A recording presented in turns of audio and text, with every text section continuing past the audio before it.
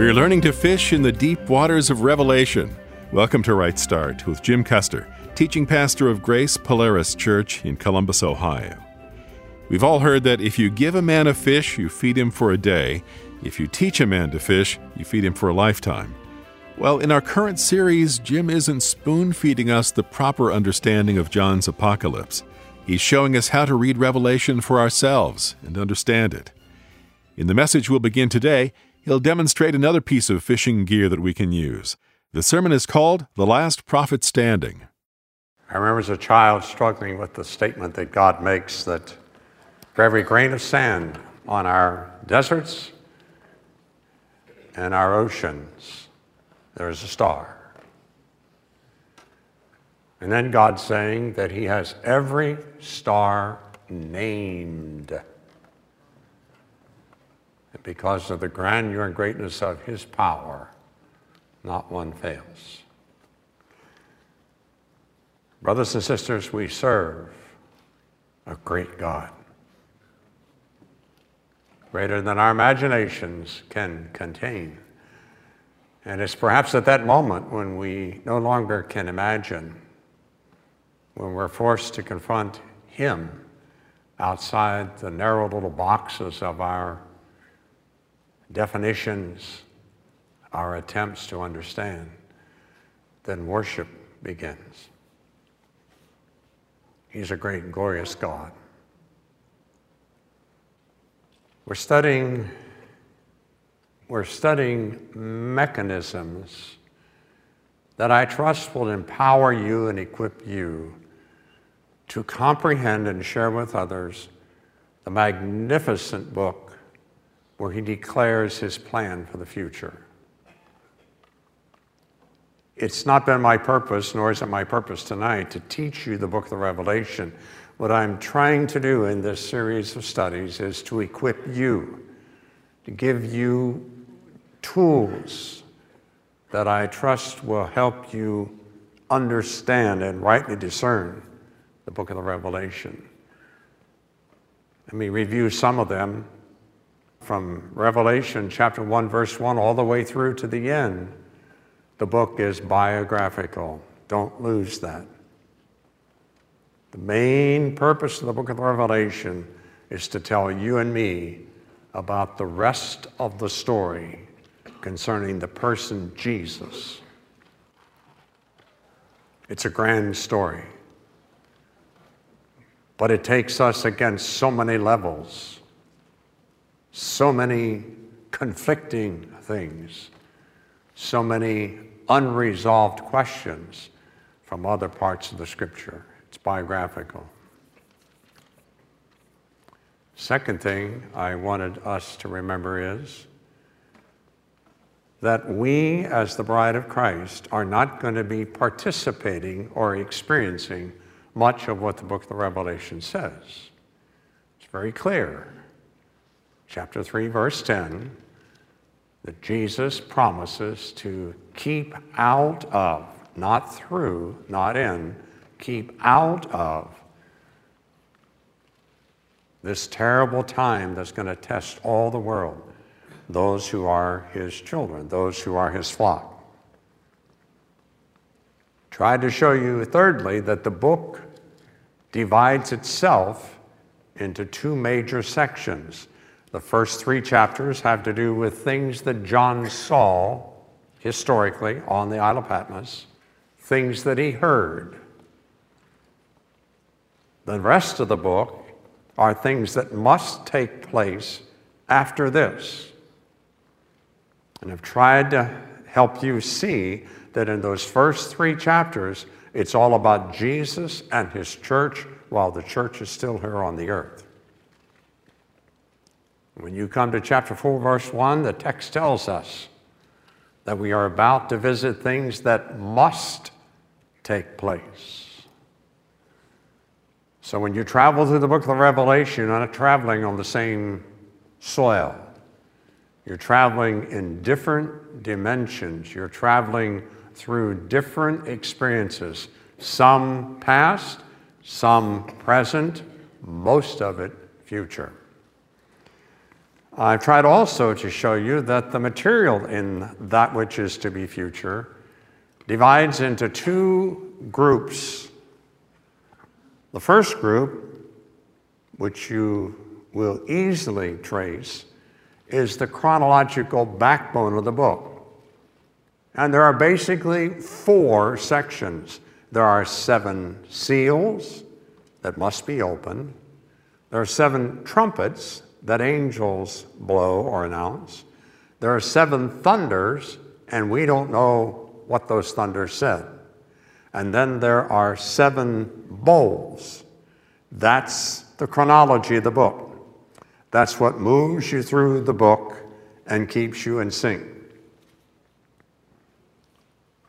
Interlocked into those 4 epic chronologies, the seals, the trumpets, the thunders, and the bowls, there are pockets of information which are special interviews.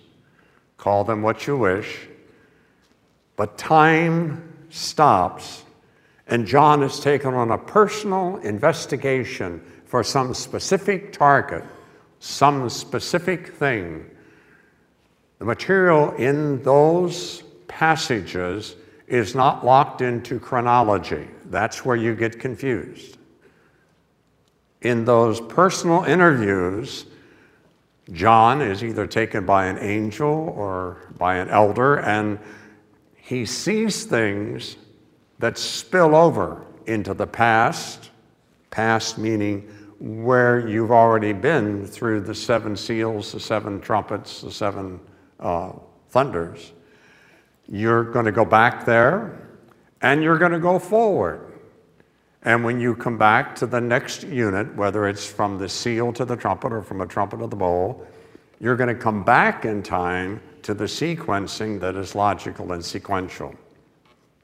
And I've tried to encourage you to mark your Bible and to treat those 2 groups of information, or those 2 bodies of information, differently. It's the only way you'll ever have a chance to make sense of and discover the order of the book of the Revelation. Now tonight, I want to quickly show you the amount of time that is covered in the book of the Revelation, and then I want to lock in on the first way of helping you understand those time units. What I'm saying is that whenever John went to heaven in chapter 4, verse 1, he went into time and space beyond where we have been. He's out there in the future. He's writing about things that we've not experienced yet, but will experience. They must take place. And what I'm trying to show you in this brief outline is that when it comes to the number of years involved to do the things that are covered by that material, it's a relatively brief time. If you turn to the last 2 chapters of the book of Revelation, you're in eternity. New heavens, new earth. No sea, no sin, no sun. Whole new creation. That's the last 2 chapters. And at that point, you're over into eternity future. Before you get to eternity future, if you back up from that, the first thing you experience is the great white throne judgment, where death is finally destroyed, where all unbelievers are assigned the place that they have earned in the lake of fire with the devil and his angels. That's what you find at the end of chapter 20. Also in chapter 20, you discover this great 1,000-year period. Now you can't miss it. It's mentioned 6 or 7 times. So you move from eternity, out in the future, coming back, you move from eternity into this 1,000-year period of time. And there's some particular things that will take place during that 1,000 years, and they are clearly spelled out for you. Satan will be bound in the abyss for the 1,000 years, one of the things. If you move back before Satan is bound in the abyss, you bump into the Battle of Armageddon with Jesus returning from heaven. The period of time from Jesus returning from heaven to fight the Battle of Armageddon and the signing of the treaty that starts the 70th week of Daniel is a period of 7 years. It's a lunar year. Each month has 30 days. So we're thinking backwards. Eternity, before eternity, 1,000-year reign of Christ on earth. Satan's in the abyss. What happens before that? You have 7 years that are defined in Daniel chapter 8 as being the 70th week of Daniel. We're going to turn our attention there in just a moment. What comes before that? The church. So in the book of the Revelation, you're not dealing with massive amounts of time. You're dealing from the first seal that is open, which starts that 70th week of Daniel, and it is 7 years, 12 months per year, 30 days per month. That's what it is. And that takes you from chapter 6, verse 1, all the way to chapter 19, 20. The bulk of the book of the Revelation, the 6 seals being broken, the 6 trumpets being blown, the 6 thunders executing whatever they said that John was not permitted to write, and the 7 bowls of wrath, all of that takes place in that period of time. 7 earth years, 12 months per year, 30 days per month. That's the period I want to draw your attention to tonight. Turn with me, please, to Revelation chapter 11. Revelation chapter 11. I hope you grabbed what I just said. It makes it a whole lot simpler when you understand the scope of time that you're dealing with. Whenever the rapture takes us out and the treaty is signed, Daniel chapter 9, not chapter 8, Daniel chapter 9, it will be signed by the one who eventually becomes the Antichrist and rules the world. And he signs a treaty, a covenant with the nation of Israel for 1 week. That's 7 years. It's broken in half because he breaks the treaty halfway through. So you got 7 years, 7 earth years, for everything that takes place from chapter 6, verse 1, when the first seal is broken, until Jesus fights the Battle of Armageddon in chapter, 19 or 20? 19, I think. Maybe 20. Got it? 7 years, Jesus returns, 1,000 years, the present heaven and earth are destroyed, and we're in eternity. That's all the time that you got in the book of the Revelation. That's it. Makes it very simple. And tonight we want to look at that 70th week of Daniel. In Revelation chapter 11, an angel comes to heaven, and comes down from heaven, and he has the scroll. I think it's the scroll that was sealed by 7 seals. Now all the seals are gone, and the scroll is open. It can be read. And so the proclamation is read, and what the proclamation says, Jesus won. He takes it all. That's what the scroll says, and that's what the angel announces, that the creator of all things won the victory necessary to demonstrate that he has the authority and the right to take command of the earth and to expunge from the earth all who refuse his authority, his will, and his offer of eternal salvation. That's what the little scroll said. Now, John is invited to take that scroll and eat it. And when he eats it, he tells us that first his belly was sweet. Look at verse 9, Revelation 10:9. I went to the angel and asked him to give me the little scroll. He said to me, take it and eat it. It will be bitter in your stomach, but it will be sweet as honey in your mouth. I took the little scroll from the angel's hand and ate it. It was as sweet as honey in my mouth, but when I ate it, my stomach became bitter. I was told, you must prophesy again about many peoples, nations, languages, and kings. And that's exactly what he's about to do. That is exactly what he's going to do from here, chapter 11, all the way through to the end of the book. John is going to pronounce the effects or the consequences of what that little scroll declared. Jesus had the authority to open it. He has the authority to take control of everything that's represented by that little scroll. Some have called it the title deed of the earth. Good description. When John eats it, at first it's sweet in his mouth, and that's the part I want to talk about tonight. But later it's bitter in his belly. What was sweet in his mouth? John says, I was given a measuring reed like a rod with these words, go and measure God's sanctuary and the altar and count those that worship there.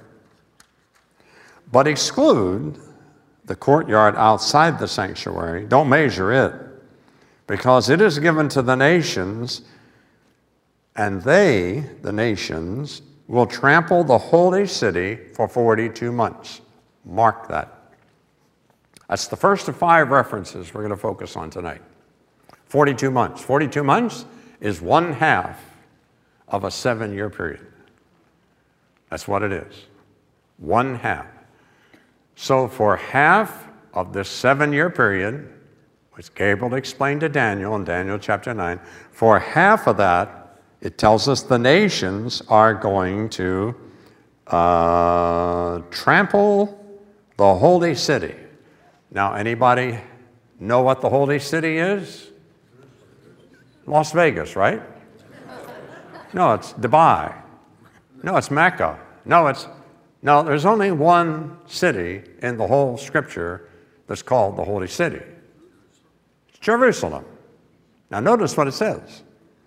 It says for half of this 7-year period, for 42 months, the nations will trample the holy city. Now, for us, that doesn't sound like good news, but I want you to mark that. We'll be back to it in just a minute. Now, the next verse, I will empower my 2 witnesses, and they will prophesy for 1,260 days, dressed in sackcloth. 1,260 days is the same as 42 months.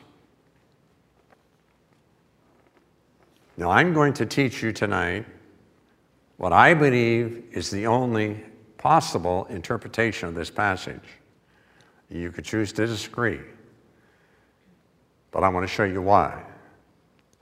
1,260 days, God is going to empower his 2 witnesses, and they will prophesy 1,260 days. Now let's note their career. These are the 2 olive trees and the 2 lampstands that stand before the Lord of the earth. If anyone wants to harm them, fire comes to their mouths, consumes their enemies. If anyone wants to harm them, he must be killed. He must be killed. It's not an option. These 2 guys are under holy orders. They are to execute any opposition that attempts to throttle them. They are given God's supreme power, and he provides protection for them. So for 1,260 days, 3.5 years, 42 months, these 2 prophets are going to have a global experience. These men have the power to close the sky so that it does not rain during the days of the prophecy. Now, some like to read that and say that means that if they want to, they can't. No, that says they will. That says that by the power vested in them by God, they will actually affect the climate of our earth globally. Globally. It will not rain on the earth for the 42 months these two special prophets of God are ministering. Notice also, they have power over the waters to turn them into blood, and they have power to strike the earth with any plague whenever they want. These are two underrated, dynamic prophets of God. It might be possible to say that they are the two most powerful of all the prophets of God. We're going to see in just a moment that the reach of their prophecy is not the nation of Israel. It's not limited to the little land of Palestine, as it used to be called. But first, there's a tragedy. First, there's an interruption. Notice it. When they finish their testimony, 42 months, 1,262 days, when they finish, the beast that comes up out of the abyss. Now you have to go back to understand who that is. That's chapter 9. That's a part of the fifth trumpet. For when the fifth angel sounded his trumpet, the abyss was opened, and locust-like creatures came out, and for 7 months they are given the power to inflict men with excruciating, painful torment. They can't touch the ones who have the seal of God upon their heads. They can't touch them. But everybody else is subject to their torment, and they torment men for 7 months. Their torment is so excruciating that men will wish to die and not be able to die. That's where you meet this person, this being.